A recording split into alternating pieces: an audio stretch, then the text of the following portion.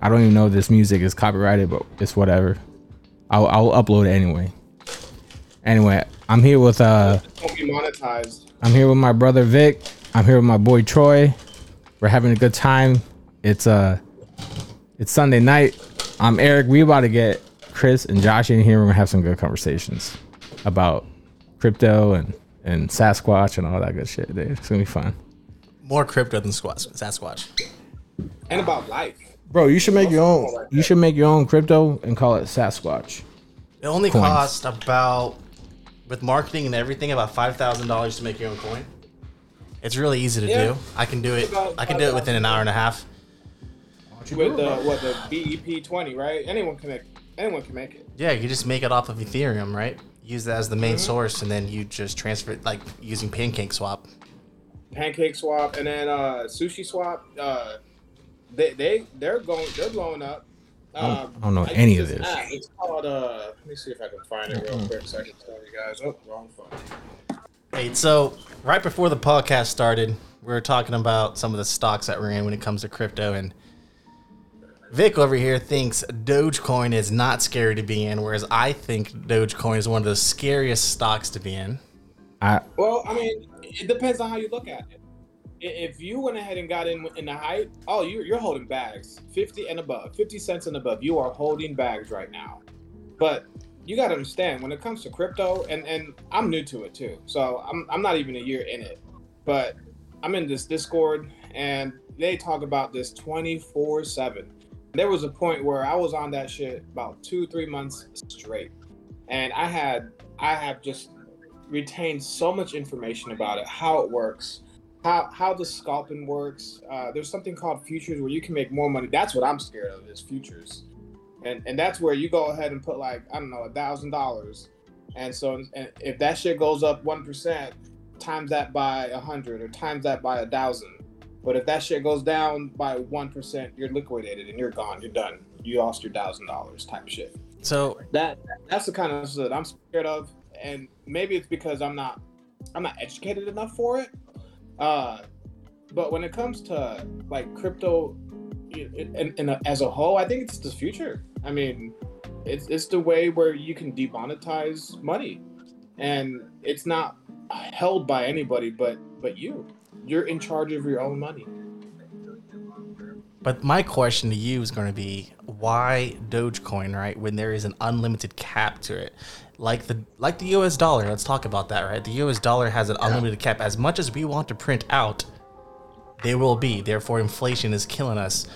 Go back to 1940, right? The average house price was, I don't know, $12,000 for a house, whereas now it's, I don't know, maybe $200,000. That's due to the fact of there being an unlimited cap of money. Now you tap into coins such as Ethereum or Bitcoin, who have a cap. So when it keeps going up, as in people are buying it, the value of it's going up, there is no cap. And that's why I'm scared of Dogecoin, because it reminds me of the US dollar. I understand, but you own US dollar, right? Well, I'm forced to, but yes. Okay. So what's the difference between having Dogecoin and having a dollar? They both have a limited cap. We made, what was it, 1/3 of the money that was made last year was the entire amount that the US government has when it comes to money. It was printed last year. Right. Well, I'm not scared. I'm not trying to compare the US dollar to Dogecoin per se. What I'm trying to say is, why would you jump into Dogecoin where it reminds me of the US dollar, whereas other coins such as Ethereum or Bitcoin have a cap, which is nothing like the US dollar? Well, I mean, so again, I'm not as educated as I would like to be when it comes to that part of the cryptocurrency life. But for what I remember, or what I understand is, although it's an unlimited cap, you can't just make it all day, every day. There's certain times on when it's released. So there can be like 2 or 3 years to where, even though it's being mined, it's not going to be just dumped at that one time. So it's a little different. And I mean, once I go ahead and figure that part out, I can answer your question a little better. But but to the moon. Right now, Dogecoin is up like 10,000%. Right. No, I mean, not wrong. To the moon is all I gotta say. So we got Joshy wanting to join. Although it's gone down a significant amount, if you had that shit when it was under a penny, you're still up Oh yeah, you're gonna be a millionaire. 40 times. Like I bought Dogecoin at 3.4 cents, sold at 3.9. Biggest mistake I ever made in my life. Seriously. Yeah. Did I make some money? Absolutely. Obviously, I made gains, but You could have been a millionaire. if I would have waited, till 50 cents, I would have been a millionaire. If I would have sold at its cap, I would have been a multimillionaire. Right? That's how much money I put into it. So I'm not saying Dogecoin's not going to make somebody money. Trust me, I'm not saying that. I'm just more in the fact of trying to figure out why someone wants to hold Dogecoin long term over coins such as Ethereum or Bitcoin. One reason why I'm holding Dogecoin is because what the future holds. And when it comes to Dogecoin, Elon Musk is behind it. And he's already confirmed that he's going to go ahead and shoot a rocket to space that's going to go around the moon. He's already called it Doge 1. And when that time comes, which is going to be in the beginning of next year, the first quarter, he's actually going to go ahead and fund the entire project with Dogecoin. I mean, does that mean he's selling multi-millions? Or does that mean he's mining it? Right? There's a big difference. No, that means he's going to purchase Dogecoin.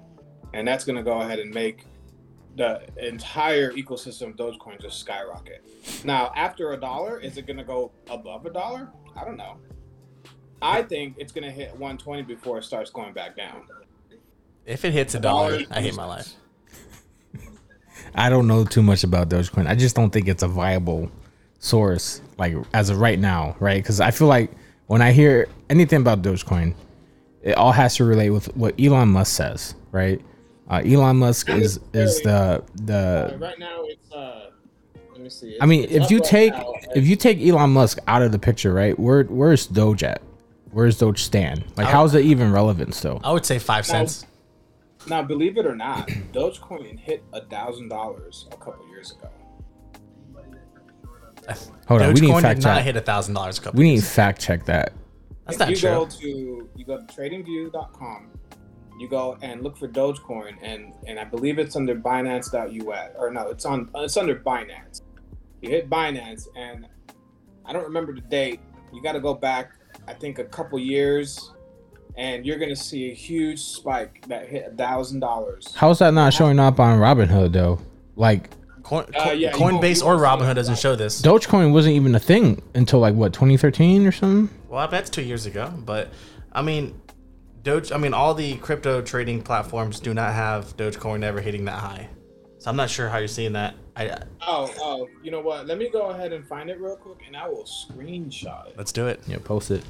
Send the receipts. I don't know. So who got on the group?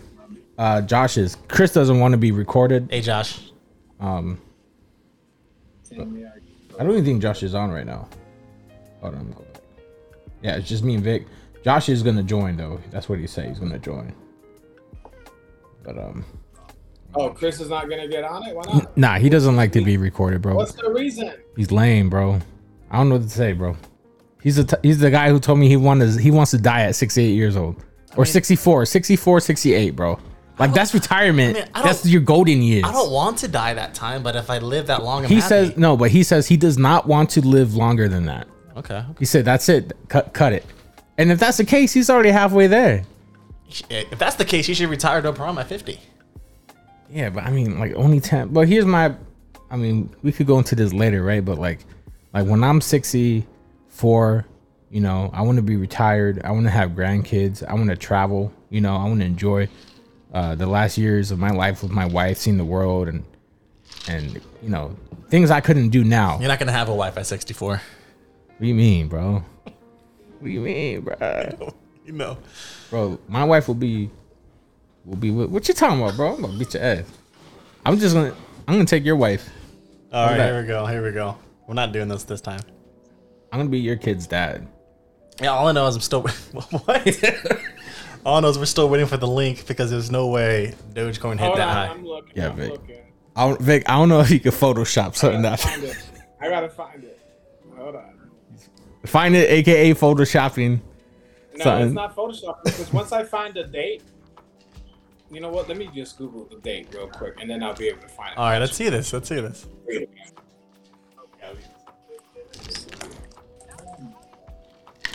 I got to mute myself because I'm drinking into the mic, and that sounds nasty. In the meantime, I have an interview tomorrow for a job. Oh yeah, bro. Let's hear about this, bro. So What I'm you think about I'm a senior software engineer, potential. Actually, I am currently, but the job's also for a senior software engineer. Past 2 different interviews already. Now this is the technical. So how it works is a third party is going to interview me and pretty much tell the company I'm potentially going to work for if I have the knowledge base or not. And if I do pass, which I should, but if I do pass, they're going to just start interviewing me with the team, aka the hiring manager, and the whole team that I will be working with day to day. That's simple. Damn. So what kind of technical questions are they gonna ask? Like they're gonna give you is it algorithmic based programming or? Yeah, they didn't tell me, but yes, it's going to be. I already know it's going to be. They're going to probably give us questions like, It's gotta, because if you're you a have, senior. yeah, oh, absolutely. If you have like 2 different lists of numbers or strings, Right, I want you to do X, Y, and Z with it, and how you're going to do that. Yeah, I mean, Google asked me one of those questions, bro. As an associate for associate position, I failed. no, they're definitely going to be hard questions for sure. They don't always expect you to answer it perfect. A lot of the times, they just want to make sure you're thinking on the right track. I hope I can answer it perfect. The only time I don't is when there's algorithm-based questions, like you were saying, that I just don't know the algorithm. I can't answer a question if I don't know the algorithm. But a lot of these companies, they do allow Google. If they allow Google, I should be all right. If they don't, I'll be struggling. It's that simple. Still waiting for that link. Give me a second. I gotta find it, man. It's like super hidden for some reason. Are you sure? Like it? Oh yeah, I've seen it. No. I've gone to that date because I didn't believe it either, and so I went to that date and I saw it, and I saw that spike, and I'm like, oh shit, he wasn't playing. Now it was only up there for like 5 minutes, and I mean, I can make that myself too, right? A quick website that says that. I mean, I'll go ahead and send you the link so you know it wasn't. Hold on, let me see. I need to see this. But then the on claim is top of, Dogecoin hit over $1,000 years ago. well, on top of seeing this, I need to validate the source, and then also trying to figure out is there a discrepancy between this source that you're about to send me and the core sources such as Coinbase, Robinhood, etc. I don't know. I mean, the thing is, it's in the trading view, and that's what people use to look at the stock market. They look at the charts. I just gotta find it, and I cannot find it. That's crazy. Yeah, bro. All right, so we gotta wipe that off the board, bro. All right, we can't use that as a support. So it's not valid. Not valid. Invalid. Definitely Invalid. not wiped out yet. Just gotta give it some time. L's and L.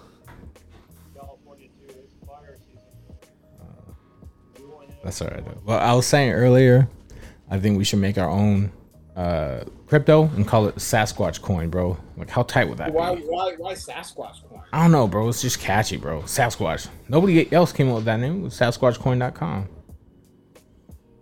That'd be tight. I mean, it's not hard.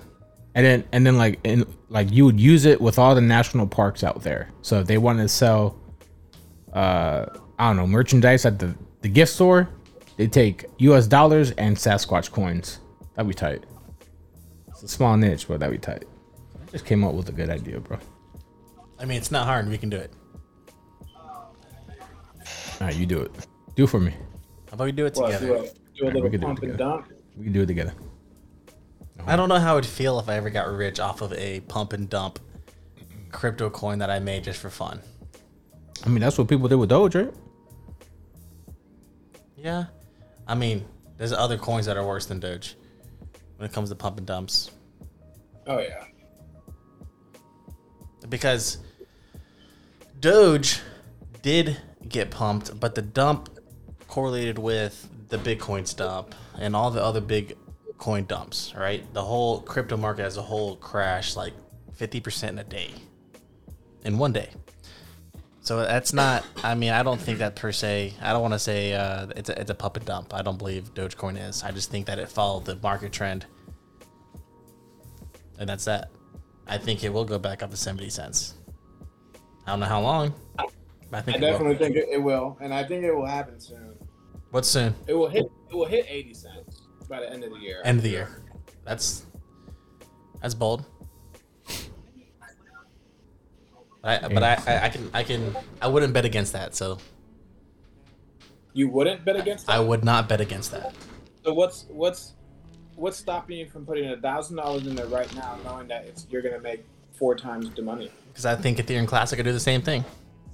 In fact, I think Ethereum Classic Well, can do more. Ethereum Classic would have to hit what is it now? Almost, I think it passed $2,000 today. So it would have to hit $8,000. No. That's Ethereum. Ethereum Classic is at 50 cents right now. Ethereum Classic. Okay. So Ethereum Classic's about to upgrade its security to SHA-2, which is the most secure algorithm-based program out there.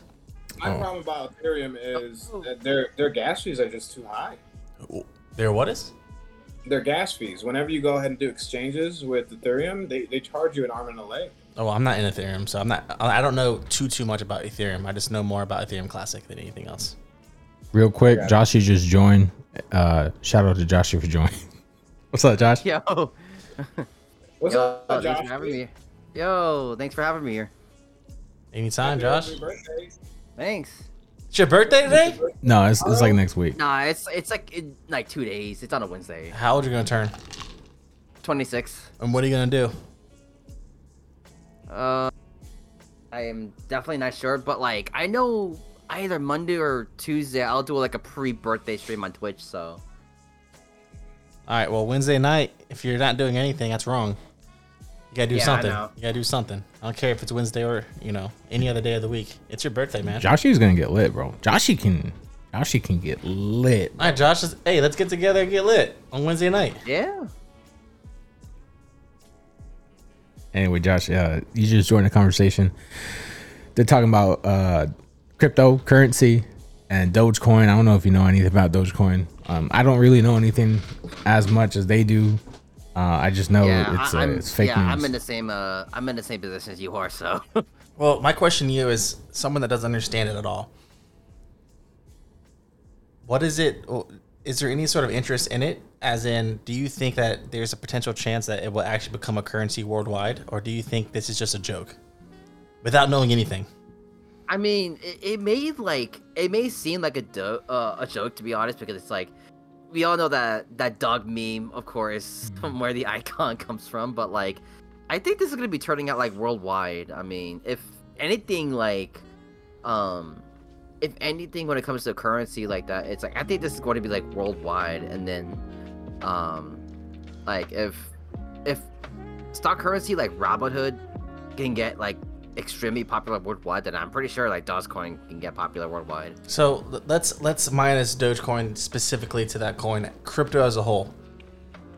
Do you think that's going to be welcomed worldwide within the next 5 years, in the sense of I can buy a house in Colombia using a coin?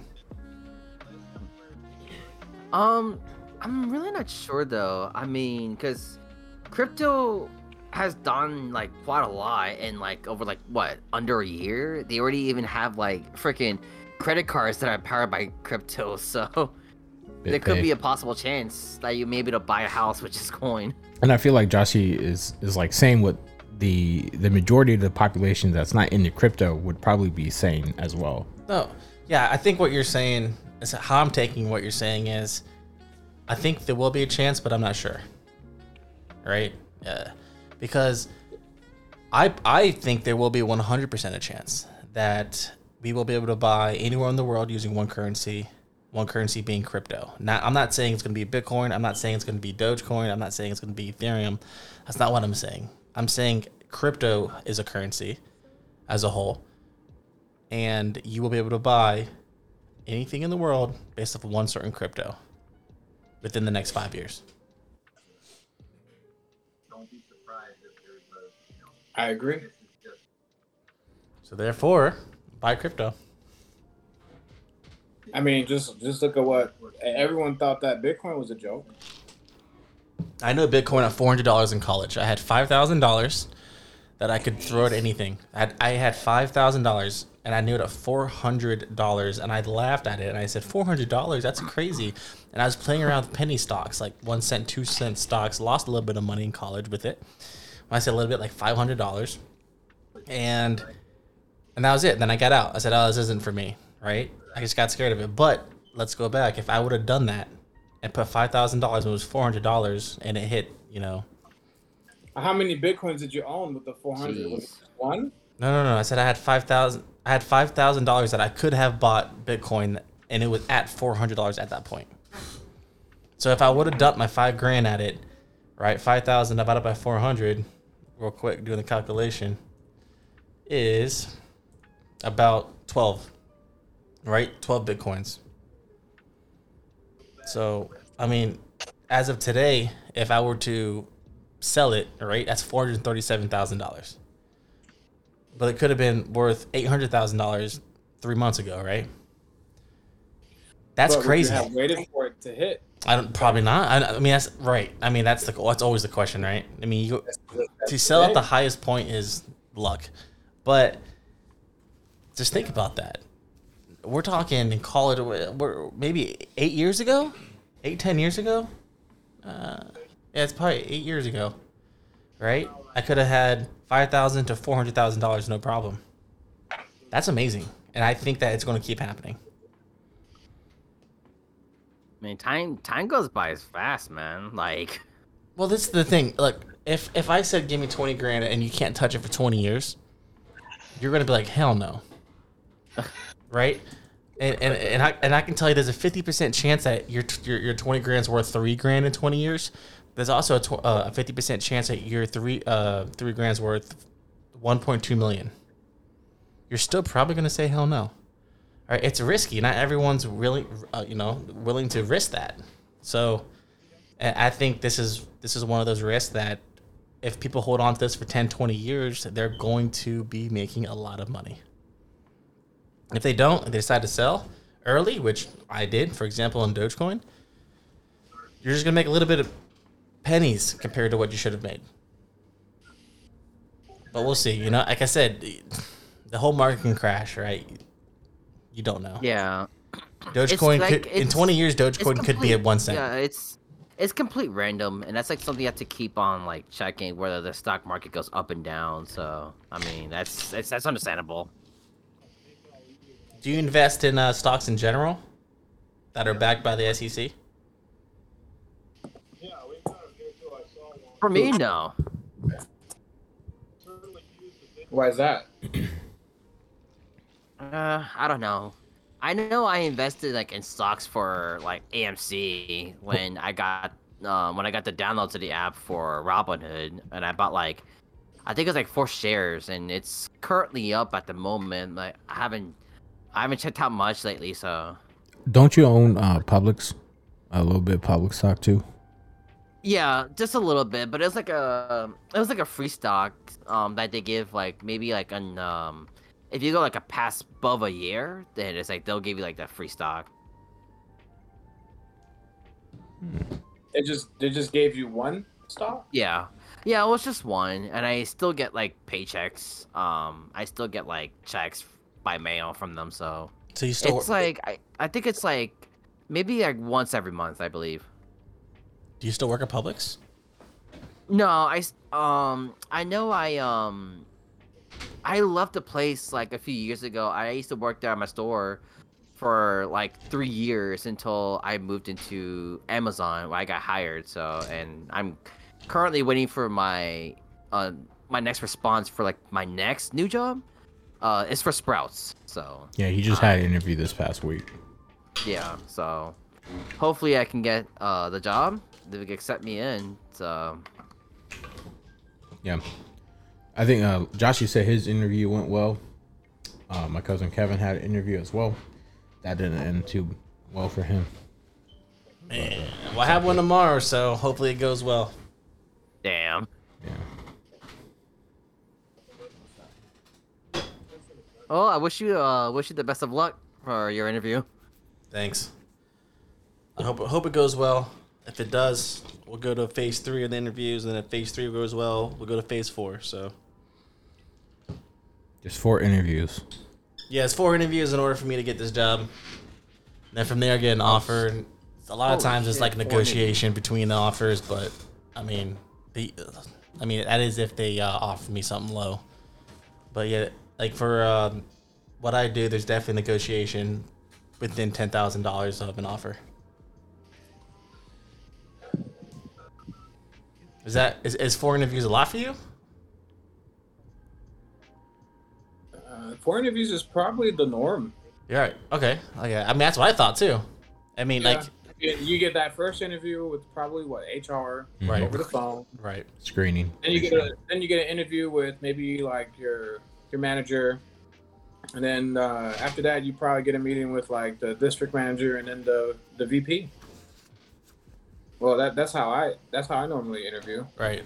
Yeah. For my job, I had a HR screening, and then I met with the manager, a one-on-one manager, and then we had a technical round with the manager and the rest of the team, and then for the final interview was with the director. So that was 4 interviews, and then after that was the offer. So yeah, that's normal.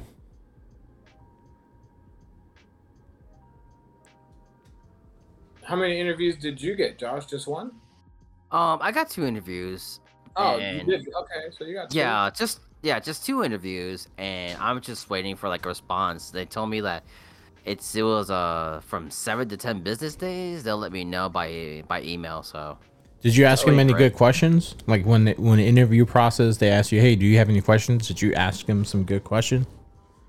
yeah, I was going to ask them like which location if I do get accepted, like what was like the location, and it's like either one of the current existing locations that are currently out now, or probably the new building that they have, which will be open around next month.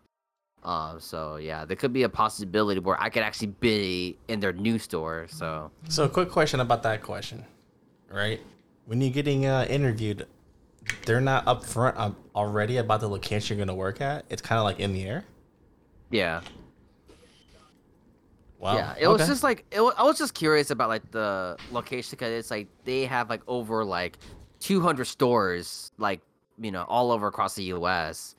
And it's like I saw there were locations that were like a lot close by me, like 15 to 30 minutes away. There were like 3 stores that were close to me, so it was just like I But- don't know if this was specific or it's just complete random where I'm going to be sent at. But so. the store location wasn't in the job description when you applied. Did you apply online? Yeah. It says like it was like a Brandon, Florida. Like that was like 15 minutes away from me, so. Oh, okay, so you would work at the Brandon, Florida Sprouts, if that's the case. Yeah, I hopefully I can get it. It's like 15 minutes away, so. Well, some of the questions I love to ask, right? I mean, me personally, I think what I do is a little different than what you do, but I love to ask questions at the end, right? Because that shows them that you kind of give a shit. Oh But, yeah, yeah, you always well- want to ask questions. That makes them sure that you're interested in the job. Yeah. And asking, even if you ask like, just I don't know, just regular questions. Just like how do you like the job, things like that. How do you like the environment? What You one know, of, it's kind of like you're interviewing them.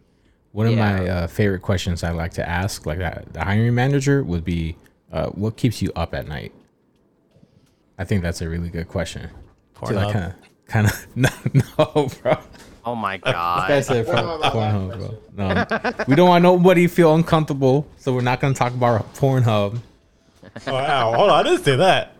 We know that's on somebody's Google search history here. I'm not gonna say no name. Look, so some of the questions, as always, right? Some of the easy questions that you ask at the end is how's everyday life to life? What's the work-life balance? But some of the deeper questions, especially if you're asking talking to the hiring managers, if I were not to get this job, what candidate would beat me? What are you looking for and somebody else that I do not have? What can I work on, and or what can I be studying in the meantime before I get this job in order to make sure I excel day one, right? Those are some of the questions that go, oh my gosh, this guy really does care about this job he's about to get. Let me think. Whether you do bad or good on the interview, they're going to go, wait a second, this guy cares. And motivation and determination and just collaboration as a whole, like, really make a hiring manager want you on the team. Because a lot of these companies, they can teach you on the job. Right? As long as you're smart and you care and you want to learn, they'll teach you on the job. But the people who think, oh, I already know how to do this, they get on a team, they don't know how to do this, they're not motivated, it takes them a lot longer and it's a lot harder to work with those kind of people. So those are some of the questions I like to ask, and those are definitely going to be the questions I'll be asking myself or the hiring manager when I have an interview with them. So, Vic, you're a manager at the place you work at, and you've probably interviewed some people. What are some of the questions that you look forward to answering or being asked? Well, since the whole pandemic started, it's presentation is one. And so lately, since the pandemic, where they don't really have the option to come into the store, we have to interview them through like a video call, like a video conference. And one of the things I'm looking for is, even though you're not there, you have to dress the part.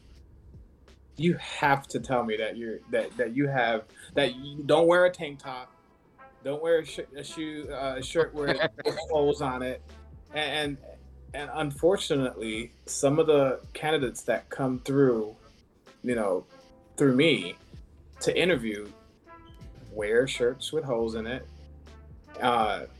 One of the last ones that I had interviewed before we hired the girl that we have now, she picked up the video call. I was with my district manager. She was on the other call, and this girl had a hole in her shirt, and she was on her bed, like laying down, just sitting on her bed. You can see the bedpost. Like, how would you feel when you open up your video call and the person is not dressed correctly and she's sitting on her bed? I mean, that's an automatic no hire. But you would still have to ask these questions. Absolutely, but it would just be like, here I go, wasting my time. How quickly can I get out of this because she's not getting the job? Yeah. I can imagine it would be like the most awkward situation. The fact that this is all on video too, so on the interview. I mean, some of the basic questions is how do you handle stress? How do you handle stress under pressure? What's your greatest weakness? Because a lot of people already have that answer for the greatest strength. What's your weakness? Another one would probably be, if you're still with your old job, why are you leaving them, or why did you leave them? Things like that. Just basic questions. So I think that's a great question. What's your greatest weakness? And I would love to go around the table and ask everyone that, because I want to see how everyone answers that. That's a good question, because it's easy to brag about yourself, but to sit there and put yourself down, that's hard. Yeah. With that being said, why don't you go first, bro? Okay. All right, so, let's just say tomorrow or whenever I talk to my hiring manager, they say, what's your biggest weakness, right? I'm obviously going to tap into a professional world. I'm not going to tap into personal or relationship-wise, right? Obviously. But I would say my biggest weakness from a professional world is being able to organize myself when it comes to multitasking, right? I mean, I can do 2 or 3 things at once, but when I'm getting thrown things at me, 8 to 10 things at once, I don't care if it takes 2 hours to get each of them done. It's hard for me to focus and get those things done in 16 hours if there's 8 of them and they take 2 hours each. That might just take me 24 hours, which is almost double the amount of time. That is my weakness from a professional perspective, and I need to work on that. There you go.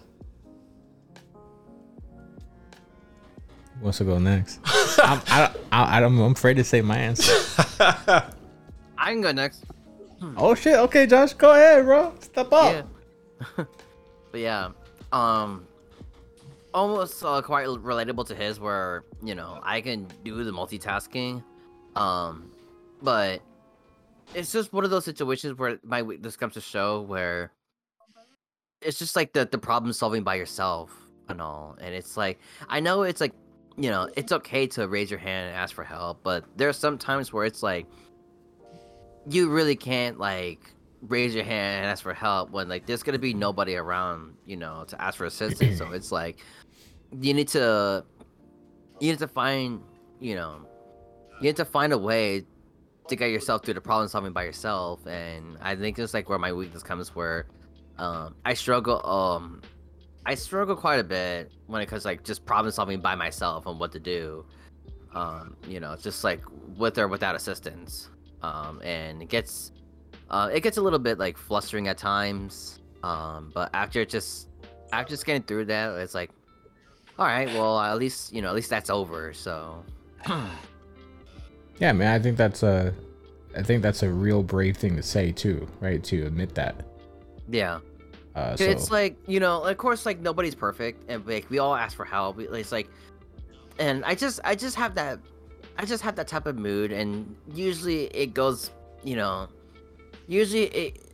goes by me from time to time, like through every day of my whole life, where it's just a lot of the pride, and it's like you want to do everything by yourself and all, but a lot of the times I'm just afraid to to raise my hand up and just ask for help. And that's definitely a fair answer. Yeah.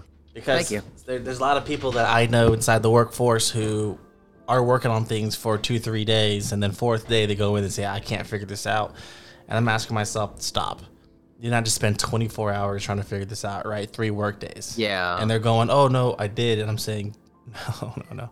You need, like, from what we do for a living, right? You spend 4 hours ish tops on a issue that, and if you get stuck, you're asking questions. Simple as that, right? And so, as a manager, for what I do, if that was given to me, I would notate that, and when the offer is given, I would make sure that I will work with you to make sure that you have the ample resources, such as team members or documentation, to be able to help you with problem solving. So that's a good answer. Yeah. Thank you. I mean, when someone asks me that, I tend to go ahead and turn a negative into a positive. There's a couple ways you can do it. I mean, you can go ahead and do it that way. And what I normally do is, when it comes to me, what my weakness is probably, instead of delegating things, and it can be a hard task or an easy task, I tend to go ahead and work better on my own. And so instead of me delegating things to other reps or other managers, I tend to go ahead and do it myself, because I like to be a perfectionist. So what I'm doing is I'm slowly trying to go ahead and delegate the easy tasks to other people to stop myself from overloading myself. And so, as long as you go ahead and talk about what you're doing to try to achieve your goal of not having that as a weakness, is what I'm looking for, honestly. And that's what I'm looking for when it comes to me, interviewing people. It can be like a non-essential skill too. So, I mean, tell me something that is your weakness that has nothing to do with the job, and that's why you're doing this job. That's why you want this job. Another one is, like I said, mentioning your skills and how you improved it. So that's how I look at it, and that's an easy one for me. So I think my answer would be like realizing when to say no, right? And I say that in the sense that, I build software, right? I'm a software developer. But I come from a customer service background where I was trained for 4.5 years to think that the customer is always right? You got to abide by the customer's requirements. And now that I'm building software, the clients that we have, they come to us to build their software, right? And sometimes the requirements given aren't feasible, right? And sometimes they may not make the most sense. So sometimes I find myself trying to fulfill those requirements that are out of scope, out of my skill set, maybe out of budget. And now my efficiency is going down the drain, right? And my productivity is going down the drain because I don't know when to say no. And that's something that I got to work on. Actually, I had a one-on-one with my manager too about this. And I'm just starting out, right? I'm sure when I get a little bit more experience, if somebody comes up to me and says, "Hey, can you go do this?" Maybe I could be like, "No, I'm busy with this," right? Instead of taking on more work and then I'm overloading myself and then I just go down the drain, right? So I think my biggest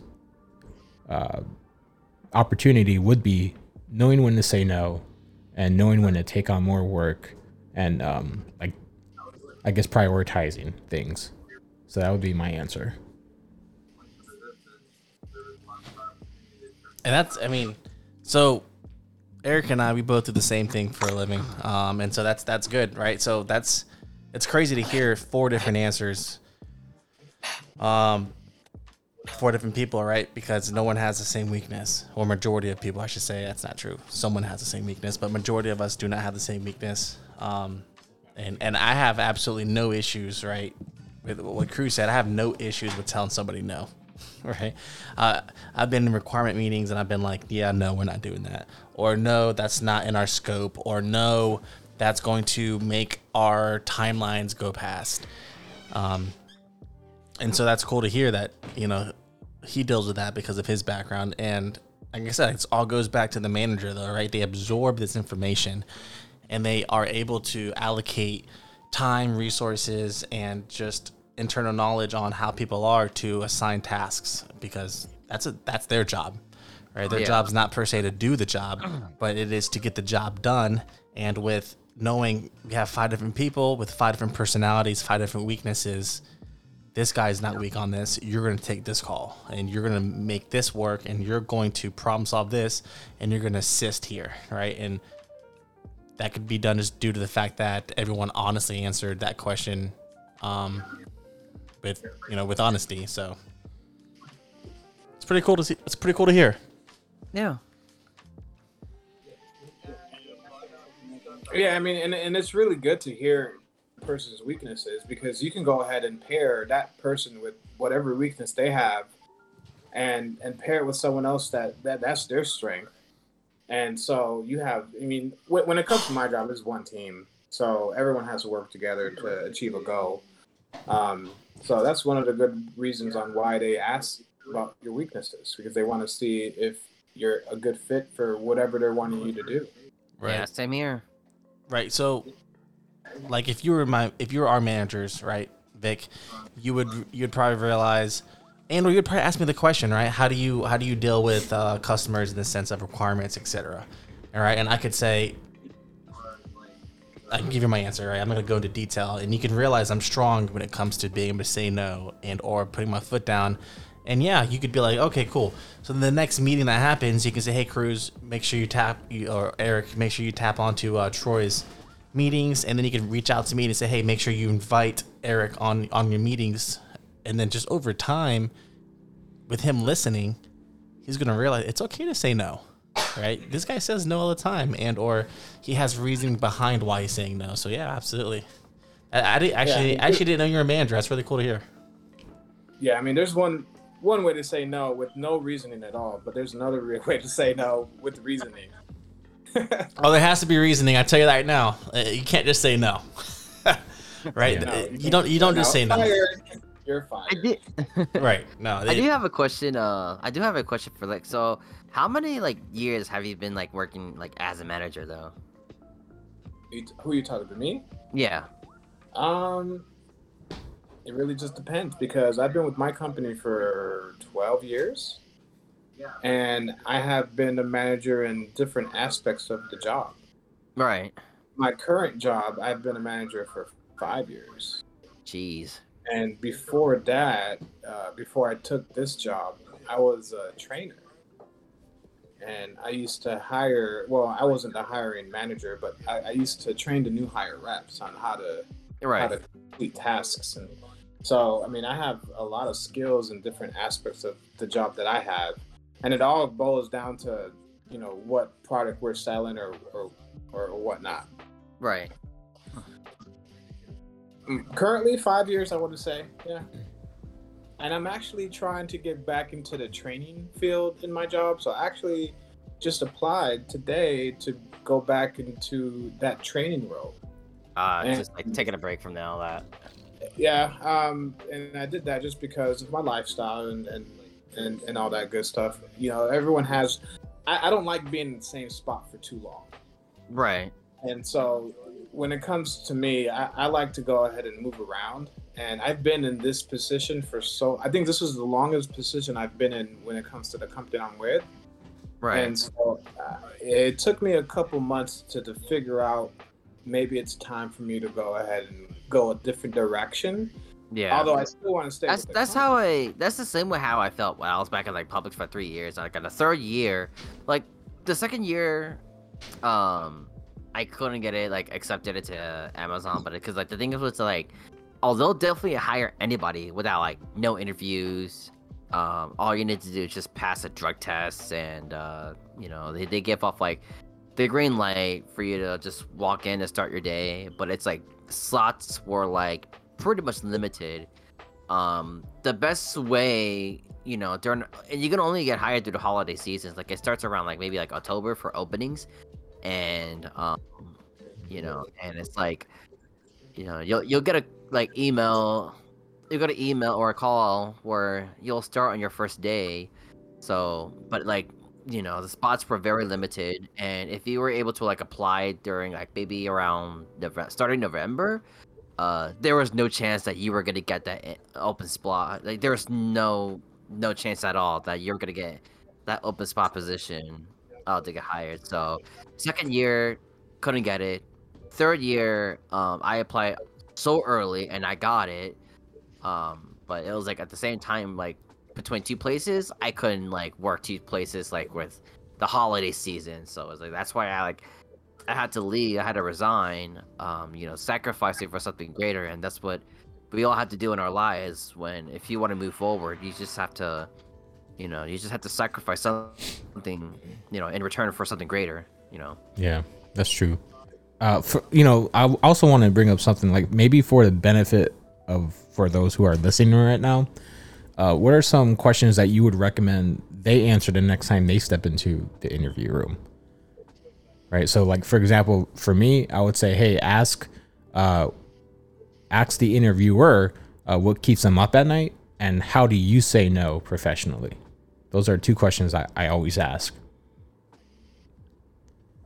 Does anybody else have any like recommendations? Yeah, I mean, I've never really thought about asking it in the sense of targeting him per se. I mean, like, I think I mentioned it. A lot of the things I'm asking are, what's the day-to-day life, work balance. I will ask, you know, how long you've been here and why have you stayed here this long, you know.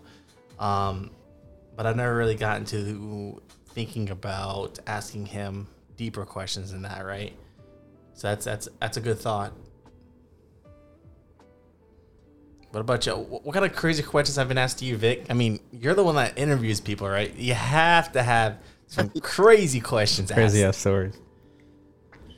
No, I mean, when it comes to my job, it's pretty stable, and there's not a high churn rate when it comes to the business that I'm in. So I really haven't had that many interviewers, and sadly, none of them really ask me any questions. I mean, the questions that they would ask is, you know, just the general questions like, you know, what's the hours like, how much the pay is like, you know, things like that.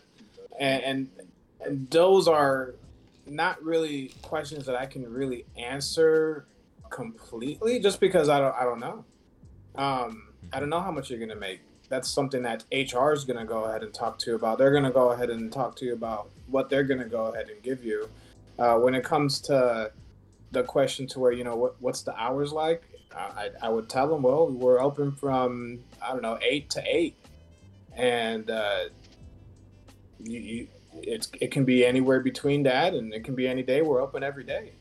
So, I mean, but that's normally already been taken care of when I ask them what, you know, when it comes to them coming on board, I'm already asking those questions. I'm telling them, hey, so what's your availability? This job's going to be from 8 to 8, Monday through Friday, and Right. Saturdays and Sundays we're open from, I don't know, 11 to 5.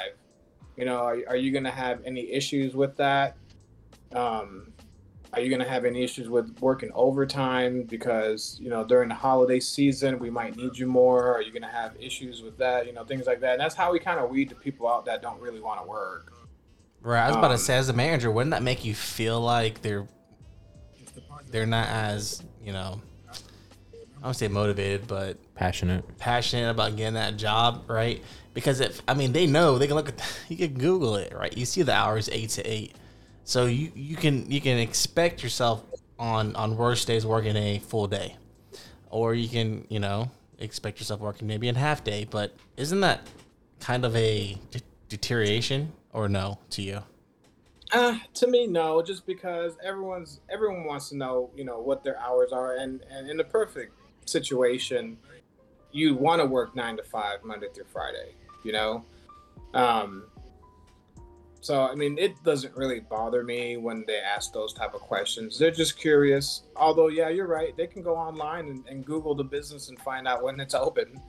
But I give them the benefit of the doubt. I don't really judge them too much when it comes to those things, just because I'm looking for someone that's motivated and wanting to go ahead and learn on the spot. And it's hard. I ask them questions like, you're gonna get frustrated. You're not gonna know what to do in these situations. How are you gonna respond? And when I ask those type of questions, that kind of already gives me an idea of who they are and what they're willing to do, or if they don't know anything about the job, they're willing to go ahead and learn on the job, things like that. Got it. Yeah, I think asking any questions is probably better than asking none at all. Facts. I know people who go on an interview and like the interview lasts 2 minutes and they think that's a good time, right? I've heard people like, oh, the interview lasted only 2 minutes. I'm like, only 2 minutes? Right. So my goal, not in a technical interview, right, but in a hiring manager interview, is going to be able to make him go, oh my gosh, it's been 30 minutes or it's been an hour, whatever the time slot is. We got to get off. Thank you for your time. We got to go, right? If I can do that, I know I successfully won that interview. If we're at 23 minutes in and he's like, okay, so any questions? That's when I automatically know I messed up. So that's my input on that, right? You want to make it just so smooth and flow so well that they're going, wait a second, I've been here for 30 minutes. We got to go. Our time slot was 30 minutes. Thank you for your time. I'll reach back out to you. That's why I'm sitting back going, okay, talk to you soon.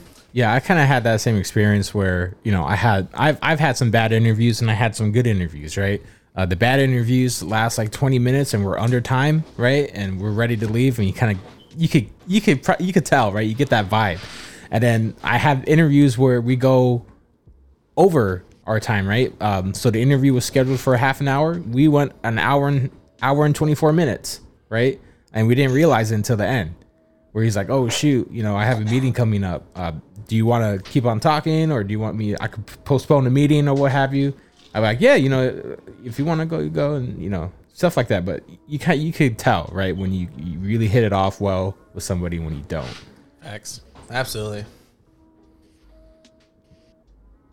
So, And I agree. I feel like the longer the interview is, the better chances you have that they're interested in you.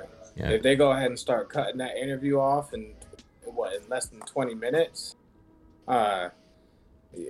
you best be asking some questions, because if not, it's not gonna happen. Yeah, so if your average interview time is 5 minutes and less, you're doing something wrong, right? And if you walking out of that interview saying, yeah, I think I did well, you might want to reconsider and like gather yourself and try again, because that's not good. I've never heard somebody get hired after a 5-minute interview, except for like these like scams, right? These scam trees. What were they called? Like the pyramid schemes. Yeah, there you go. Pyramid schemes. You're in. We need you. Yeah. No one else wants this. You are the key to our success. Come on in. Okay. And one of the major things when it comes to interviews is keep it positive. Don't don't talk about your old job in a negative way. Don't talk about your life in a negative way. Always keep it positive. You want that mood to be positive, not negative. Right. You That's never want to true. say, "Oh, I left my old job because I hated my manager." No. Oh, Right, you and never I've wanna had say that. people say that. Yeah, I but- left my job because my manager, I didn't really like her that well. And then so I'm like, well, can you give me an example of why you feel that way? And they would tell me a story, and I was like, wow, I just baited you. Right. No. Get You're off- right. Get You're off right. my Baited. Because there's a ton of different ways to approach that, right? You can say I left my job because, you can say top of my head right now. I'm not really thinking about it, but there are a ton of different ways. I'm looking for future growth. I'm looking for new opportunities, right? I mean, I was stuck at my position due to X, Y, and Z, and I think this position is going to allow me to enhance my knowledge at this. So, for example, me personally, the next job that I'm interviewing at is a job for security. I don't have as much experience with security per se as I do with development and medical, right? I've worked in medical my whole life from an IT perspective, and I know medical very well, but security I don't. And so that's honestly one of the biggest reasons why I'm intrigued, because I want to be able to learn a new skill set from an IT perspective, right? Because IT is broad. There's a ton of different things in IT. But security is something I don't know, and I would love to learn that, right? But that's something that let's just say I did say I can stand my old job. I would not say that, right? I would say looking to learn new things. Security is what you guys focus on. So let me ask you this: like, let's say you hated your old job, right? And you were let go. You were fired. Let go. You're fired, right? Of course, you don't want to go into your next interview and say that, right? So when they ask you, hey, so why'd you leave your last job? Oh, I was looking for new opportunities, maybe something a little bit closer to home. I couldn't do the commute, or what have you, right? Something to not kind of have that negative vibe going on.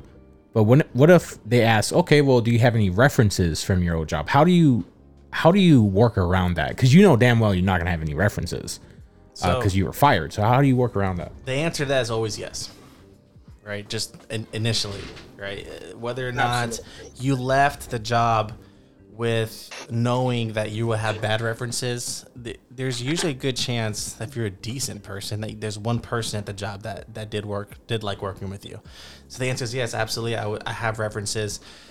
If I were to get fired from the job, I wouldn't state that I got fired, right? I would say, unfortunately, the opportunity had to get cut short, so therefore I'm currently on the job market looking for a new position, right? I wouldn't be like, oh, I got fired. Right. I would just be like, I got, unfortunately, due to the company's finances, we're let go. And so, I mean, at the same time, I don't think the interviewer can ask you, were you fired? Nah, I don't think they can ask you that. They can't ask you things like that. I mean, it's like, I know they'll like ask you, like the reason for you like leaving the job. I hope I didn't sound negative through the interview, because like, well, they asked me that on my second interview. It was just because like, well, I left the company like the first one was published because like I got hired at Amazon at the time, and like I couldn't do like holiday peak season for like both places, so it's like. Yeah, so it's like, when I got hired at Amazon, I had to leave at Publix, because this was like a full-time position, and at the time before I got hired, I was only doing part-time, and I was only looking for like a full-time position because I wanted to move up, and for like during the second interview, they wondered like, why'd you apply? Because I wanted like to work at a full-time position job that was like much closer to me, so I can work all the hours that I need, and that was pretty much my response. So it's like, I hopefully it didn't like sound negative. Like I wasn't trying to be negative any other way. I try to avoid those, because it's like, if you're just negative, it's like they'll just avoid you if you're like negative. So. I would also say avoid negativity, and then try to be as honest as possible, right? I've had the benefit of sitting on the other side of the interview table, where I can listen in to my manager interview potential new hires, right? And it's crazy how when you're sitting on the other side of the desk, you can easily tell when somebody's bullshitting you and when somebody's being honest, right? Yeah. Like you could pick that up real quick, right? Whereas, on the other side, you know, you're trying to bullshit and then you just get caught up in all your lies and you're trying to find thinking on the spot and then like you don't get the opportunity because of that, because they could tell real fast. And that's so that's something I learned because I had to like if you were just like looking at the person eye to eye, I am pretty sure, guarantee you were able to like tell by their facial expressions. If they're not looking at you, that means it's like they're lying, you know? Unless you're a professional bullshitter. Yeah. Another thing that I like whenever I have a candidate that we're interested in the job and we might tell them, hey, so we're gonna go ahead and maybe bring you in for another interview, is sending a thank you note or like an email message expressing your appreciation of the time that they spent with you trying to fill this role for their company. So that's another way of showing that you're interested in this job and that you're a go-getter. No, I 100% agree with that. I do the same thing, right? Every time I talk to a hiring manager, right? Not per se HR, but a hiring manager, that means, like, Vic, you're stopping your work for the day to give this person their time or your time to decide whether or not they're fit to work with the team or not. So it is a lot, right? So them reaching out and say, hey, just so you know, thank you. I appreciate it. I understand what you're going through in the sense of having to allocate time in order just to talk to me. I appreciate that. I mean, that's a big deal. And that shows you that they have a basic understanding of time and work. Now, let me ask you a question. What if you don't get the job? What do you mean? Go ahead and send them. You know what I mean? I've okay, yeah. So I actually recently, obviously not too recent, but maybe like the last 2 years, I interviewed for a job just to see if I would get an offer, because that's what we do in my industry. Whether or not we actually are looking for a job or not, we will stay interviewing. That's what we have to do. But one of the jobs I thought I killed. I mean, I legit thought I killed. And I did not get an offer. And so I was actually a little caught by that. And I did reach out. And honestly, all I said was, hey, I told him I appreciate the time again. And I asked him if there's anything I can do in order to enhance my skills for me to be able to join the team in a further date. And or, from a personality perspective, is there anything that you felt like didn't cope with the team? I just want some honest feedback, right? Unfortunately, they didn't respond. But I actually do reach out. In a situation where I thought I should have gotten an offer and I didn't, I do ask, pretty much, long story short, is what I do wrong, right? What can I do? Yeah. To hone my skills for what you're looking for. Yeah, that's exactly what I do too. Just because sometimes you feel like, you hit that shit. That shit went out. That's a home run. Right. Yeah. And then you can be a little depressed when you come back and you don't get a response back, or they go ahead and send you that email saying, hey, unfortunately we have other candidates, whatever. Yeah. Tell me why. Mm-hmm. I would love to know it's like why. it's like So I can go ahead and hone my skills and get better in that aspect of whatever role that I'm trying to get.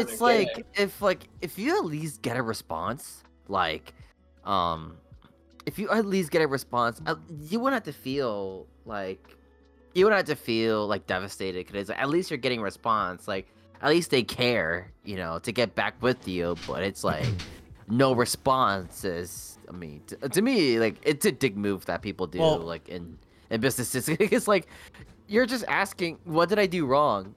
I've hit the nail on the head on everything, that you need on the list of, what your candidates are looking for, and it's like there's just no response. So you're just like, questioning yourself, like, what did I do wrong? And they don't even explain it. So yeah, I definitely been there myself, where I was 3 interviews in, right?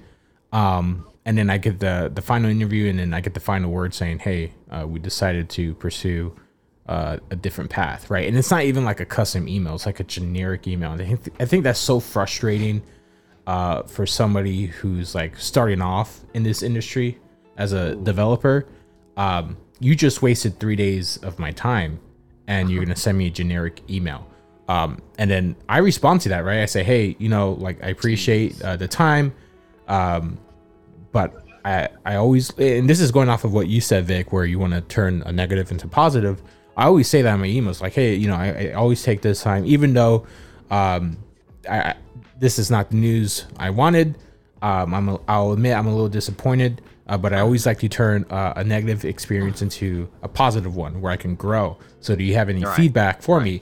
And it's almost like a 50-50. Sometimes they'll ignore you, and then sometimes they'll call you back, right? And they'll tell you exactly what happened. And I've had multiple instances where it was between me and somebody else, right? So they would interview over 150 people, and they're like, hey, listen, we narrowed it down to you and somebody else. And at the end of the day, he just had a little bit more leverage in terms of experience than you had.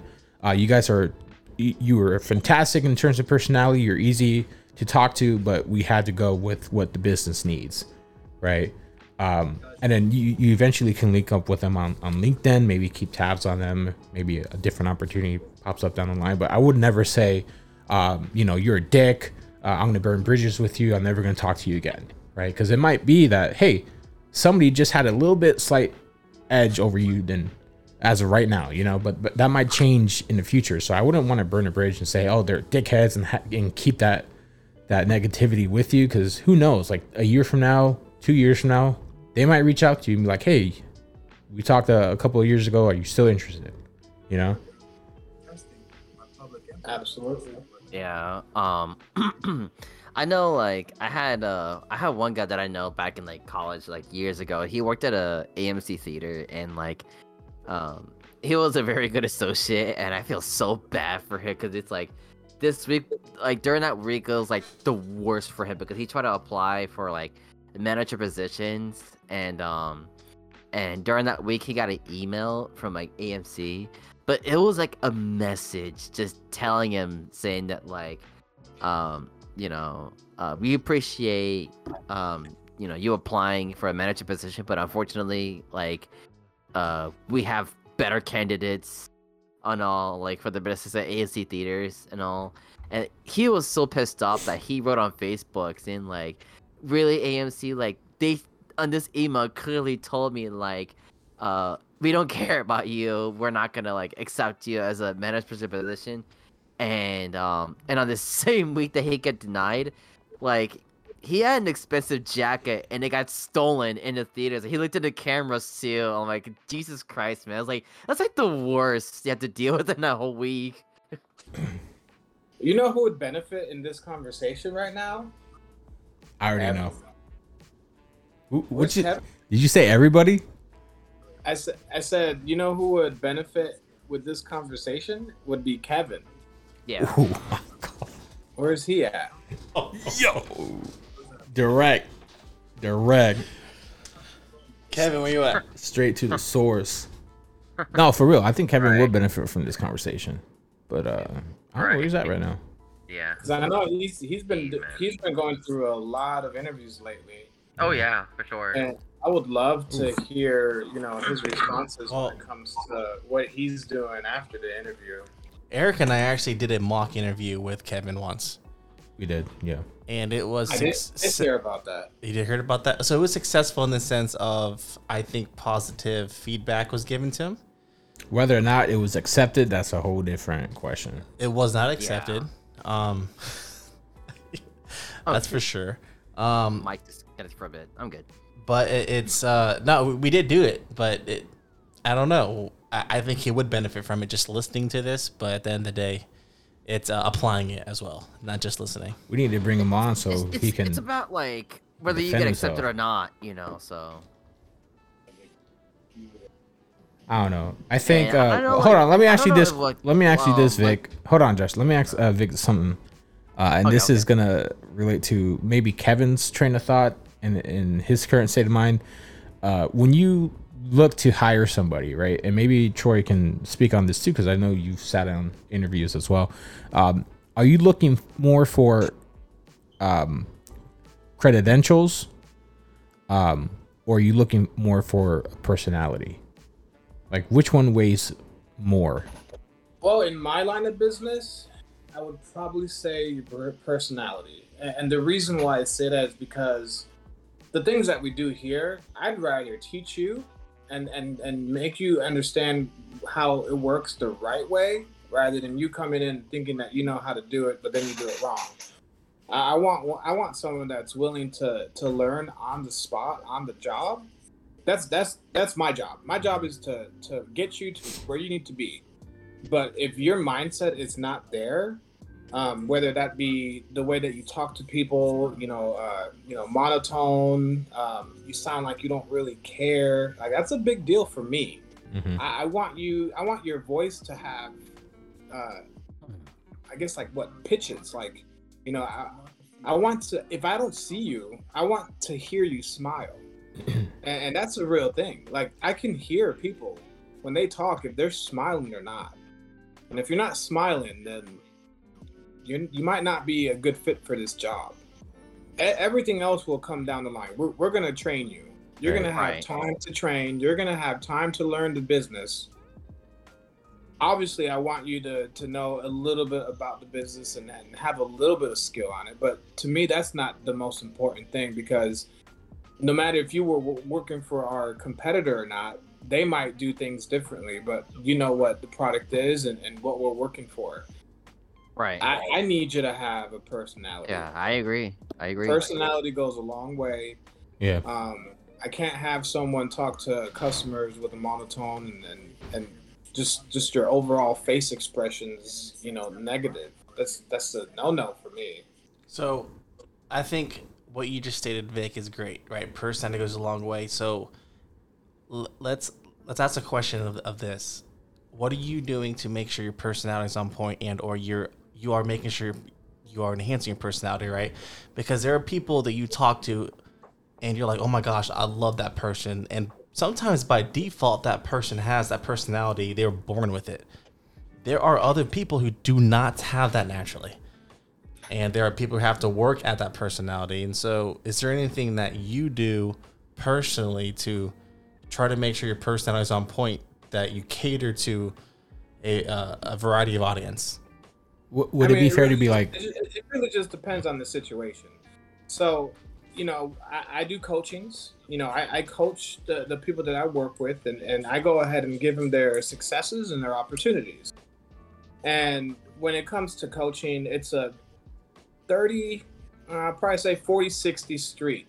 So 40% of the time I'm talking and 60% of the time you're talking. I want you to talk more than me, because I want you to go ahead and answer the questions I'm asking. And you have to tell me what you need to, I'm going to go ahead and tell you what your opportunities are. And instead of me giving you the answer on what you need to do, I need you to go ahead and tell me what that answer is. And I already know what the answer is. But my job is to help you discover that it's an issue. And so once we're both on the same page, then we'll go ahead and work on it. So let's say, you're not doing as well as this other person in a certain metric.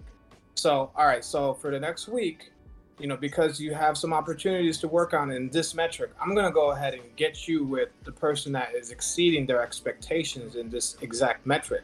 And I want you to learn.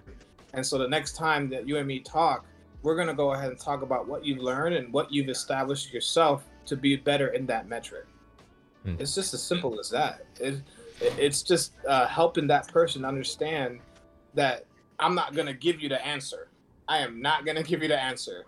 I already know what that answer is. But if you don't self-discover yourself in that issue, we're going to keep doing the same coaching, and you're going to have the same opportunities that you've been having for months and months. Okay, so let's take this outside of work for a second, right? And this is something that I personally have been working on and have struggled with. Being able to talk to anybody anytime about anything, right? So there are obviously a variety of people who have different loves, right? Some people love basketball, some people love football, Some people have a passion for video games. Some people have a passion for just random things, chess. And so I have been working on personally being able to have some sort of a logical discussion on almost any topic, right? And therefore I've put forward time in studying chess moves, right, by default. In fact, I follow, how kind of weird, but I follow TikTok pros at chess, right? Just so I can follow to see what are they talking about. And a lot of the times I have no clue, but I look it up. Because I want to have the knowledge to be able to talk to anybody at any time. And that I feel like personally, that's going to allow myself to advance. Outside of professional, right? Not that I know how to do the job, but just as, hey, I like this guy. This guy can talk to me. I can talk to him. In fact, he can talk to everybody on the team. And that's something that, as a young adult, I've been really working on. And I want to hear your input as a manager. Well, I mean, the way I do it, I mean, I just go ahead and get to know them. That's the main thing. You have to go ahead and find out what their interests are. And once you go ahead and find out what their interests are, it's easy. You go ahead and start asking them questions like, oh man, so you play baseball? How long have you been playing baseball? You know, it's just asking them questions about what they like, and that way you don't really have to talk too much. They're going to be doing the talking for you. They're going to go continue to tell you what they like. You know, it's just listening and looking for cues.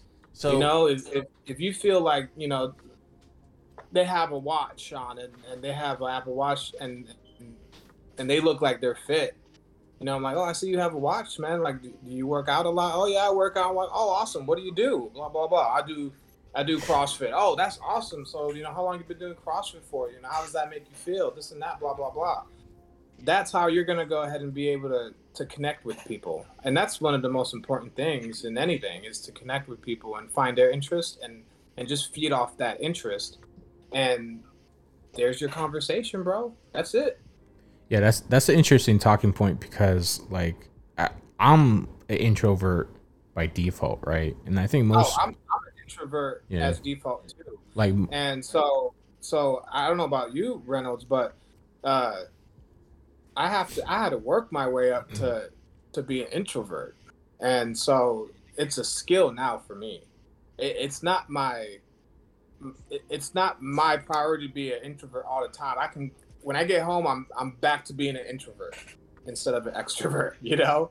But when I need to be an extrovert, I can turn that switch on real quick, and it's just me learning that other person. It's like you talking to a girl, bro. You know, you go ahead and you like this person because she hot, you know, but you guys probably have nothing in common. You got to find something that you have in common. You got to ask that person questions, and then once you go ahead and find something that you guys are both interested in, it's a wrap.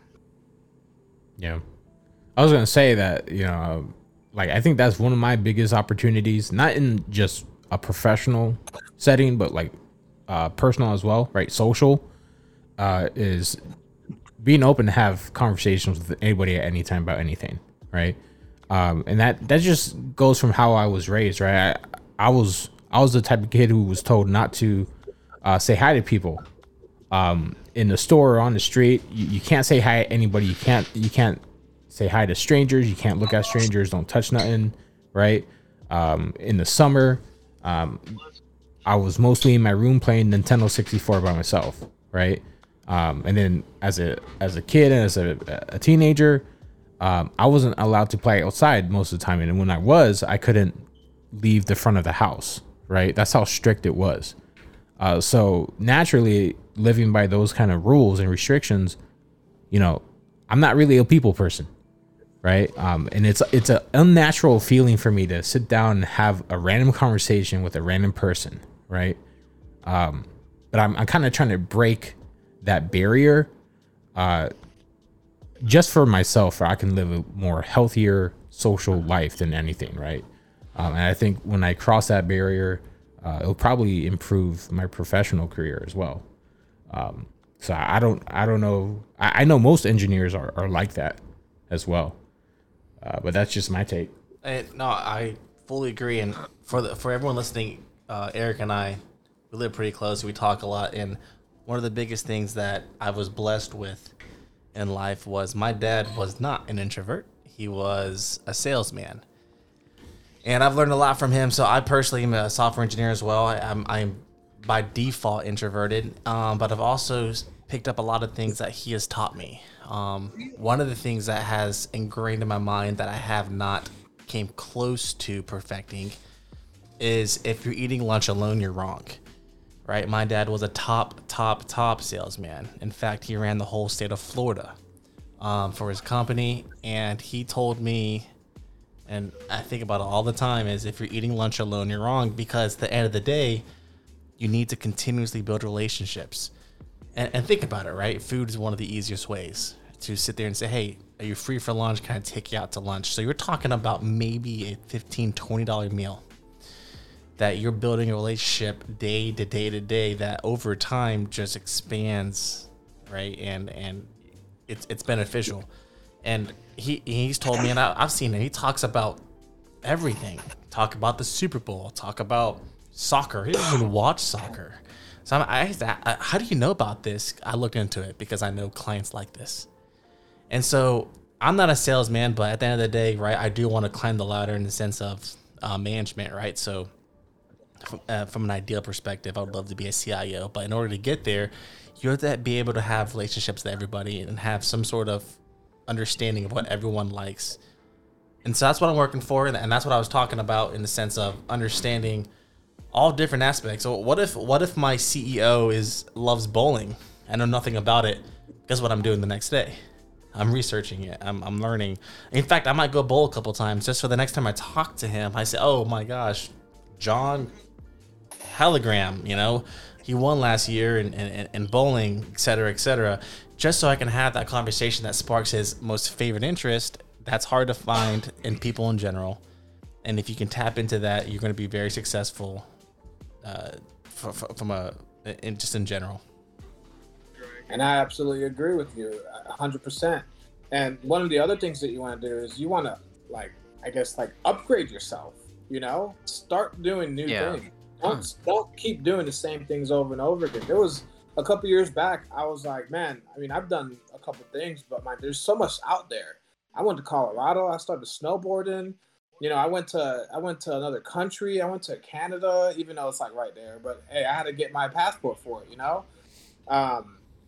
Start experiencing new things to where when someone asks you a question about something that they're passionate about, you have a little bit of knowledge of that topic, and you can go ahead and hold a good conversation. I don't know a lot about crypto, but I know enough to hold a conversation with somebody and at least help them understand the basics of it and teach them what I know about it.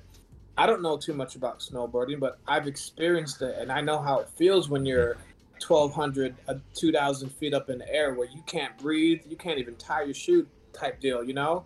So you have to upgrade yourself. You have to experience new things, and that's the key to growing as a person, is to experience, not just hear it from the other person. Like you said, if they like bowling, you might not even care about bowling. Mm-hmm. But you know what? Let me go ahead and dabble, my toes in there a little bit and see what it's about. So that way, the next conversation, you can say, yeah, I don't like bowling because of this, or I like bowling because of that. And I had this issue when I was bowling. How do you prepare when it comes to that situation?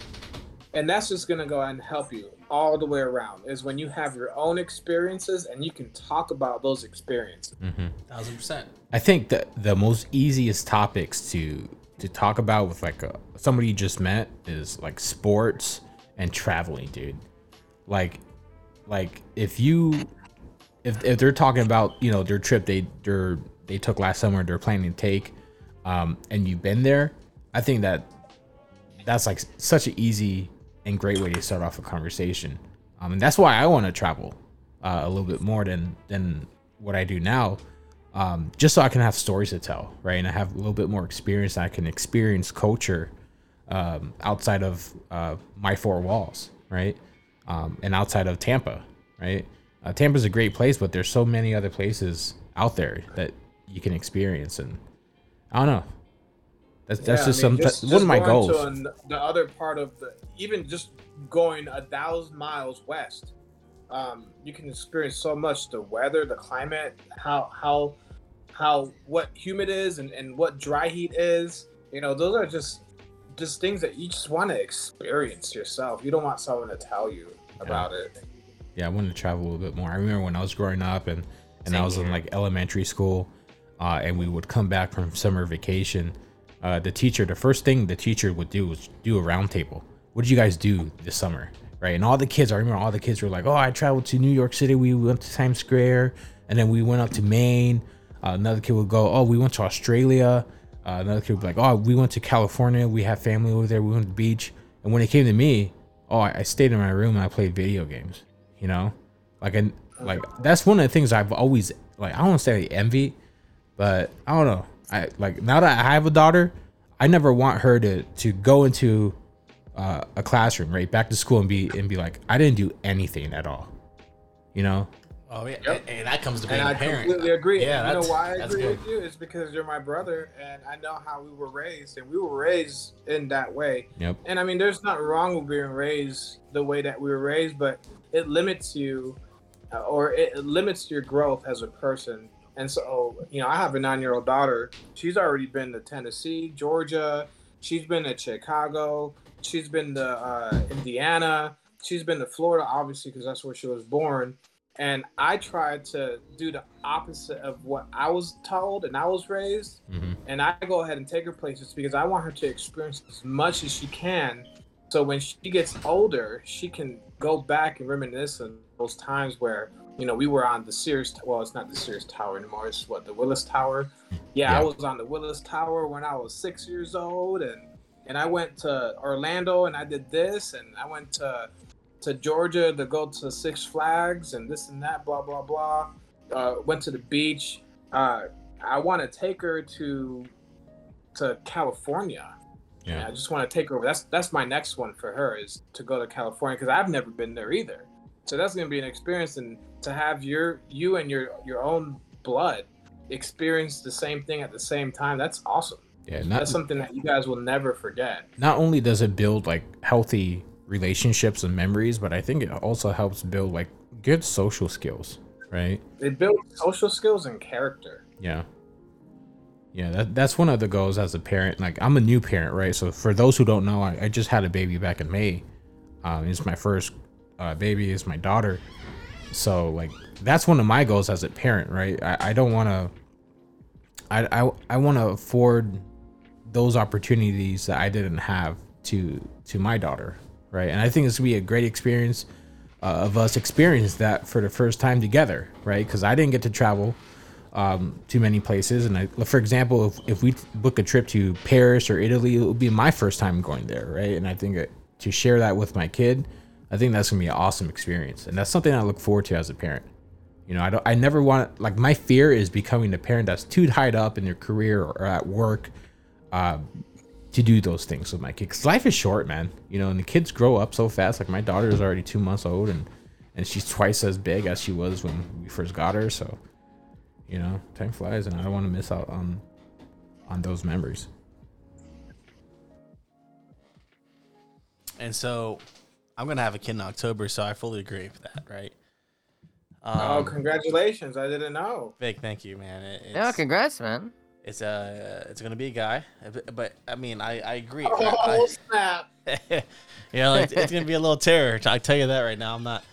I'm not always the easiest guy to be around sometimes, so he's probably not gonna be the easiest little guy to be around as well. But what Cruz is saying, right? I mean, look, I personally want the best for him, right? I mean, I'm trying to look into nannies. I'm looking into the best aftercare. I'm looking into the best daycare, and trying to figure out what's best for him, right? And then on top of that, right, once he gets older, it's going to be, what sport is he like? Can I get him into summer schools? Can I get him to different extracurricular activities that's going to make him excel? And then on top of that, it's, can I expose him to extra stuff such as traveling, right? Or sports and or activities that he doesn't really care for, but you make him go through as a kid, because as a parent, that's going to better him only, right? Whether he hates it or not. And so I get it, right? I mean, and those are things that I'm already thinking about, and my kid's not even born yet. And so that's a strong topic, right? But at the end of the day, right, everyone raises their kids in a certain way. And I think at the end of the day, if your kid's up and running, you're good to go. Good job as a parent, because that's not an easy job. We're about an hour and a half in, guys. I think this was a productive conversation. This was one of our better for sure, yeah. conversations we had. I just want to say one last thing, and before I go, because like about how I was raised, and it was pretty tough for me though, because little did I ever know until recently I've been like having like a lot of like, you know, a lot of like therapy online sessions, and like, but it's like the worst case scenario is officially that like it's been decided out of all the psychological tests and all, so it turns out the fact that like, you know, I am autistic, and it pretty much sucks for me because it's like little did I ever know what it meant back then, and you know, the fact that like my, you know, all like the like when I have time freak out, getting aggressive was just unnatural, and it happens too quick. And I had like, you know, serious social problems, and I wanted to be friends with everybody. You know, because it's I just like, you know, don't want to be, you know, left out or anything, but it was really hard for me as a kid because like, you know, back then I would pretty much like do anything. I would pretty much do anything to get with people, like just to be friends with them, even if they were like the worst of troublemakers, because it's like I was in public schools, it's like it's really hostile. So like the only choice like to get in was like without just the only way to get in without any problems was just to be with those type of bad kids and all. That's how I was, and you know, and it wasn't like me.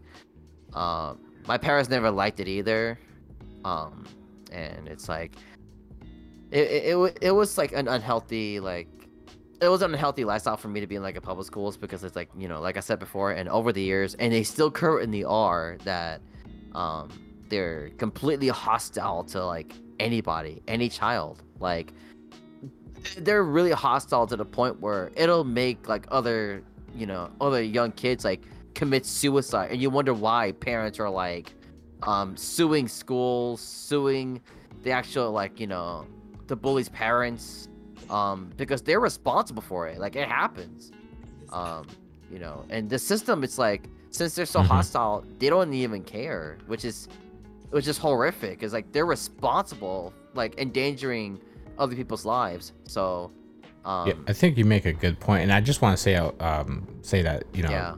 That's actually a real brave of you, Josh, to come out and let the people know, right? Sure. Yeah. That's a real deep conversation, and I think it takes a lot of maturity to acknowledge that. Yeah. And you know, verbally, I guess verbalize that, right? Yeah. It's like, you know, it's either one thing or another. You know, when it comes to depression, my past just like it hits me pretty hard, because it's like that's where I feel like, you know, not only that, like I don't know how did I manage like to graduate through school. I don't know how and all, because it's like, because one thing that these bad people taught me was like, well, like, you know, you could be successful or whatnot, but it doesn't hurt to have a little fun, right? Well, that little fun was just like getting in trouble, and those like the worst ways ever. It's like almost like every month there would be like an incident, and it's like I was prepared for the worst from my parents, because they hated it. They hated the things that I was doing, and you know, and that's where it's like so much negativity was casted upon me, especially even when I passed the test and all. Like I would seriously bust my ass and pass like 3 or 4 tests like on a Friday. You know, but it's like, you know, I let my parents show, especially my mom, I let her show, and she was all, well, like, the last thing I ever like hear from her all the time about this, even if I work too hard, she would just tell me the fact that like you've done enough damage, especially like the night before studying, was an absolute hectic mess, and even if I do pass, she still wasn't even happy. It's just like, you've done enough damage, and that's why you know, so much negativity and autistic levels were dangerously high when I was a kid. You know, and I would have that type of like a little bit of like a delusional relationship where I keep thinking, like, back when I was a kid, I kept thinking like, if anybody was like looking at me from a distance along with a group of other kids, and they were like people that I would like know within like 1 year, I sometimes would just freak out thinking that if they were actually talking about me in the worst way, which in this case it's like that's not true. Like, they just tell me, and like I'm just still like, well, you were just talking smack about me, and they're just like, dude, calm down, you know. So I think that's a good point, and you know, we can take this and we could segue into a whole episode, you know, just dedicated to your perspective, right? Yeah. And it might benefit for those who are listening who might have that same condition, right? Yeah. Who may have had the same experiences you had. And like, I've been like, just because it's like autistic, it's like, you know, it's just, I don't know if anybody would agree to compare this, but I find it the same as cancer. It's like, you know, it's uncurable. It's hard to work around it. It's very hard to manage, especially like the older you get, the worse it gets and all. So, and I've been trying to like, you know, figure ways to get around this. And throughout all my life, I was like, because of this, I was pretty much like in fear of like, would I ever like, you know, make friends with like any normal people, like people who aren't autistic, people who like are, you know, people who are not like, you know, customer oriented or not really polite at all.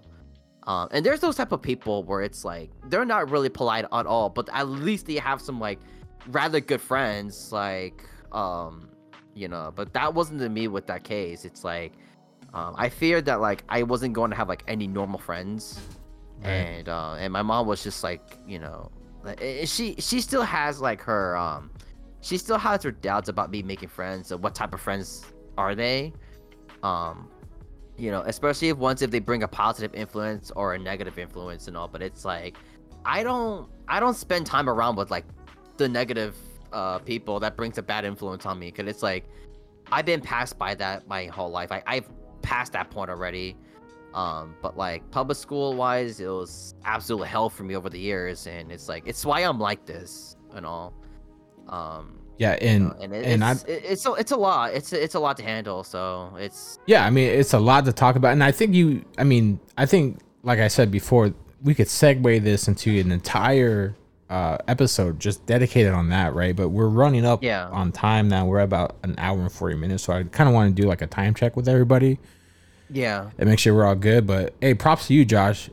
You know, I know that's a real personal thing to talk about.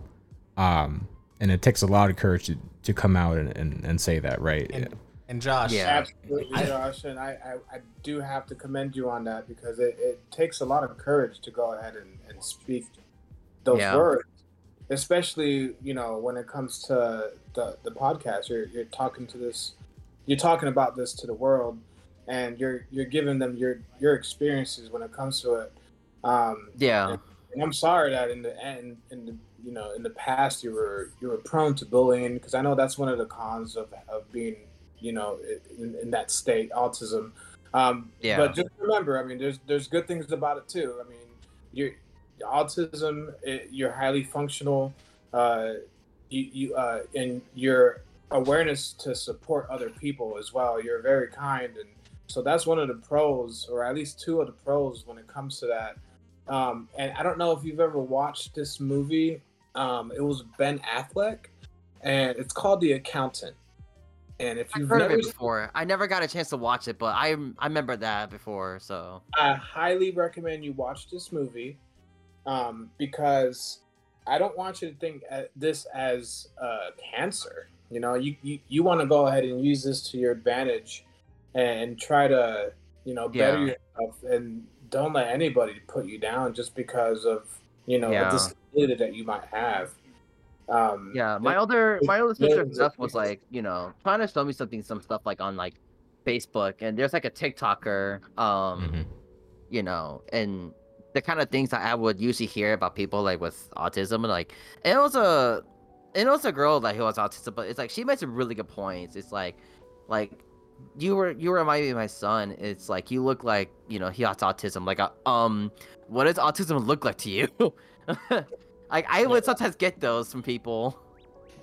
Yeah, so I've had like I said, just go ahead and watch that movie when you have a chance. I'm sure it's on Hulu. I'm sure it's on Netflix. It should be on those. And it's called The Account. So watch that movie when you have a chance. I had a friend at work back at my old employer who had a son who was diagnosed with autism, right? And he had a tattoo on his arm that says autism is his superpower, right? And he had like a Superman logo or something like that. So you might want to look at it from that kind of perspective, right? Not necessarily it being a cancer, right? But maybe use it to your advantage, or right. There's a lot of people out there who acknowledge that condition, right? And they find ways to cope and live a completely happy and healthy life, right? Yeah. So I think it's just all looking at it from a positive perspective. So, hey, I think we definitely should segue this off on another time. I personally have someone very close to me that has dealt with this to an extreme. And I think the conversation between you and him would be beneficial to the world. So I just want to mention that, honestly, and I also I agree with you stating this, right? Because now this segues into a conversation where people can probably look forward to. They say, hey, I'm also dealing with this. Can I hear two different insiders' opinions on what they're going through, what they've gone through, and how they're dealing with it? Because if I can get him in this with you, I think the conversation is going to be amazing. Right. Hey, maybe we can have a guest speaker the next time we. I can always ask him, and if we can get him in as a guest speaker and him go through. I know a lot of it. I'm hoping that he's able to tap into how he really feels and what he really wants to say. Because at the end of the day, look, you're going through things that 90% of the people that go through this, what you go through, they're doing the same thing, right? And they want to hear how you're dealing with this, right? What are your thoughts? How do you feel? Oh, I feel the same way. Oh, okay, wow, he feels the same way too. Okay, so you understand this. Everyone understands this, and you're dealing with it like this, and that's beneficial because a lot of people are struggling with this, and so I think voicing it will help a lot of people. Yeah. Yeah, I actually I don't know if I can still do this like just before I go to work. Maybe like this would be like perfect to like to have like talks like these at late nights and all. I mean, I'm pretty sure I would be like very consistent with it though. So when I get if I get my new job, it'll be like from like working full-time hours in the morning from like 6:30 to 2, and I'll be pretty much consistent like almost every day. So all right, that's good to know. That's very good to know. Yeah. So I could probably I would want to request maybe like try to do another like late night hour or hour and a half tomorrow if it's possible. Just something like before my birthday, like no, just to have like just to speak to, because it's like there's when it comes to positive or some positive feedback or or just like the personal topics, there's a lot that I have to there's a lot I have to get out of my chest because I'm about to turn 26, and I just want to get everything out of my chest before I turn 26, and hopefully like people should understand this and all. So Yeah, I mean, I think we can maybe say that for the next episode. I don't know what everyone's availability is like this week coming up. But I'll be available like late night for another episode. So yeah, I'm always like available during the evening. yeah. Yeah, I'm sure we can go ahead and set something up so we can continue this conversation on the next episode of Press Play Media. Yeah. Yep. Yeah. So we're approaching we're at an hour and 45 minutes, so we'll probably wrap this one up. But I want to appreciate. I want to thank Troy for coming out and being a guest. I don't know if he's gonna be a permanent cast on the show. If he wants to do that, if that's something we're all open to, that's I don't know how he feels about it. But it was definitely nice to meet him, by the way, though. So I'm Josh. So Hey Josh, well, no, thank you guys for letting me be on the show. If I have the time, I'd love to join, especially in these certain kind of topics, right? Because at the end of the day, these topics influence more than just me or you, right? They influence millions of people. So if with the schedule allotted to me by Eric, I would love to be able to join when I can. Absolutely. right. So thank you. All right, guys. So I guess we'll wrap it up. Anybody else got one last thing to say before we leave for the night? I think we're good. Not really. All right. Yeah. Well, hey, thanks for tuning in. For everybody listening out there. I do have one more question. Oh God. Okay. Troy. And this is we everybody that's been on this podcast has answered this question, and so since you are a guest, or at least right now temporarily you're a guest, I'm going to ask it to you, and it would be what would you do for a Klondike bar? Oh man, I mean, I'm trying to be appropriate, right? Oh my God. You might have to cut this out.